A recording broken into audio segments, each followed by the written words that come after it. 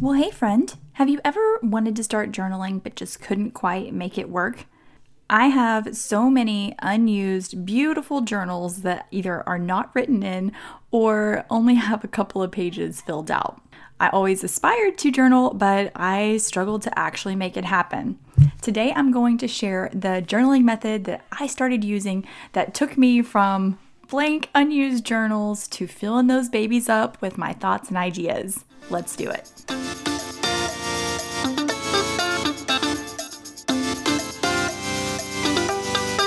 Welcome to Fruition Mindset, where it's all about mindset coaching for Christian entrepreneurs. Hey, I see you trying to get this thing to work for you, but feeling like you're struggling with decisions and stuck in doubt. You're afraid to commit, you feel like you have one foot in and one foot out, and you keep second guessing your every move. When I wanted to start my first business over 10 years ago, I was the same way. It didn't matter how many letters I had behind my name or what my credentials were, I never felt qualified.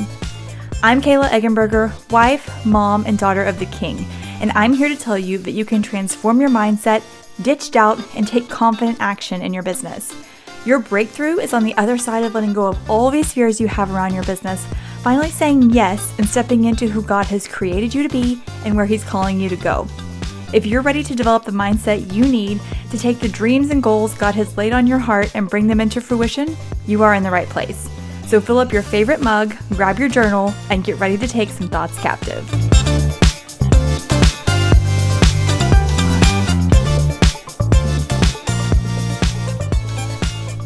So if you are anything like me, you probably have some really beautiful journals just sitting around completely unused. When I bought the journal, I had this aspiration of, journaling and maybe keeping like a daily journal, and it just never really happened. Oh, it could happen for maybe a day or two, but beyond that, no. And this went on for years. So I had quite the stockpile of journals that I eventually ended up just giving away. So the question is, why do we do this? Why do we buy these journals and then not use them? I think the main reason is perfectionism. Perfectionism keeps us from doing a lot of things that we want to do, and journaling is no exception. I don't know about you, but especially if I have a really beautiful journal, there's a part of me that feels like by writing in it, I'm going to mess it up because I know for a fact that I'm going to end up, spelling something wrong or needing to mark something out, and I'm just kind of afraid of messing it up.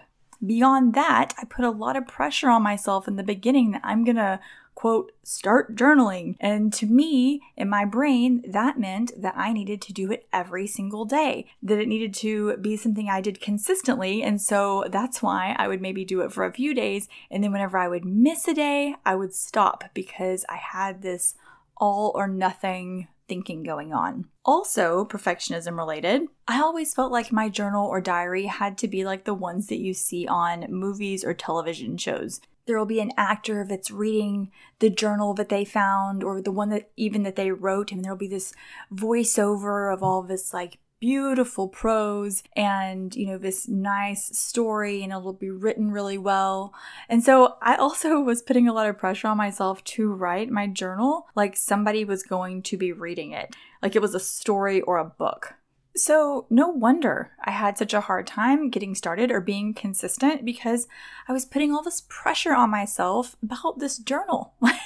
I mean, so much pressure. How I was writing in it, not messing it up, having to do it a certain way at a certain time.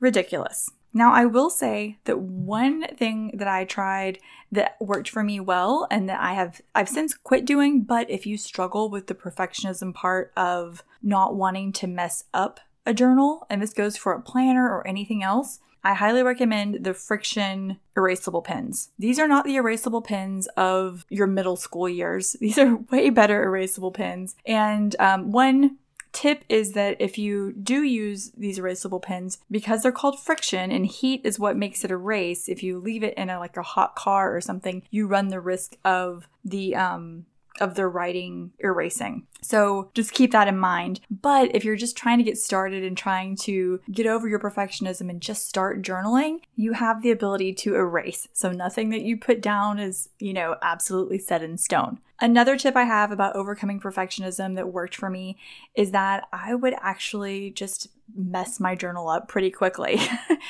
Kind of on purpose. As a matter of fact, whenever I would order journals from online sources or somewhere, occasionally they would get a little bit damaged in shipping, like the little corner would come scuffed or something. And I used to be bothered by that it wasn't like the pristine, perfect journal. And then I started seeing it as a blessing that, oh, this is an imperfect journal. It's going to be an imperfect journal because as I pour out my brain and my mind and my thoughts into it, as it becomes used and loved well, it's going to become imperfect. And I've also had that same attitude towards my Bibles. I used to really like my Bibles to be, just in like pristine condition. And now I've realized that whenever I use my Bible, whenever it is well loved, well read, it has marks in it and it has marks on it and maybe a coffee stain. So I just try to get over that hump of like it getting messed up as soon as possible. And I expect it and I applaud it. This comes down to personal preference, but in general, I also don't buy pretty or fancy journals anymore. The journals that I keep are generally just a black cover, completely black cover with lined interior pages without anything fancy on them. There's no writing or even scripture or anything. It's just truly a blank, plain Jane journal. I do date my entries, and so once the journal is filled up, I take my label maker and I will put the date, like the date that I started the journal of the first entry, and then the date of the last entry, and I print it out on a label maker and I put it on the spine of my completely plain black journal, and I put it on my shelf. So I know, if I want to reference it, I can go and I know, what dates it's from. Another thing that helped me actually start journaling was really establishing the reason why I was journaling. And Jim Rohn has an excellent teaching and training on this. I think it's called How to Keep a Journal. I think there is a YouTube video with that training that you can watch for free. It's quite old because Jim has been passed on for quite a while now, but it's still really great information. So that can help as well to get you in the right mindset to actually keep a journal consistently. And I will link that down below if I can find it. Okay, so the question is, what is the journaling method, right? So we've talked a little bit about the perfectionism, but what is the method that I started using that really transformed things? And that is, I started to just write down my one sentence thoughts. Thoughts are sentences in your brain, and I would write down one thought like per line. It took a little bit more, I went down to the next line, but I didn't write it in a paragraph form. I ditched the paragraphs. I ditched trying to write it like it was a story, and I started just writing and really capturing my one sentence thoughts. Typically, I will use bullet points for each one. I don't have the pressure of filling up a whole page. If I just write down 3 bullet points and use 3 lines, then I just skip down the next time, I write the next date, and I start again. So it really takes the pressure off. And what's so interesting is that you would think, oh, how much can you really get out of that? But I really love going back and being able to see exactly what I was thinking about and where my thoughts were, where my head was 3 years ago, 2 years ago. It helps me see so much how I've grown, what I was concerned about, what I was praying for, what I was worried about that 9 times out of 10, actually probably more than that, never came to pass. I prefer to do this in the morning, but you can do it in the morning, at night when you go to bed, and also anytime whenever I just have some thoughts that I want to capture. That's all I have to have, are just thoughts that I would like to capture. I don't have to write a story about it. I don't have to explain anything about it. I just capture those thoughts one at a time. And of course, ideas are thoughts. So my ideas are in there one at a time. And it's great. It's just the easiest method of journaling. And it really lowers the bar and lowers the pressure to actually make it doable and enjoyable.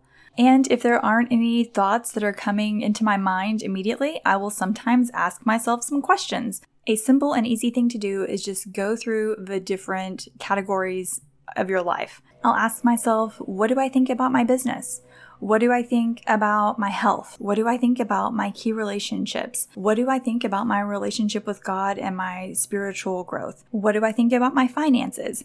And I will just kind of go through different areas of life and ask myself what I think about it. Now, I don't do this very often just in my daily journaling because usually I have a lot of thoughts that I want to get down onto paper, but it can be a good prompt to just get you started if you're just sitting down staring at a blank page. So there you have it. Ditch the paragraphs, ditch the rules, and just start writing bulleted lists of one sentence at a time, and you'll be taking your thoughts captive. I hope you have a great day, and we'll talk soon. Bye.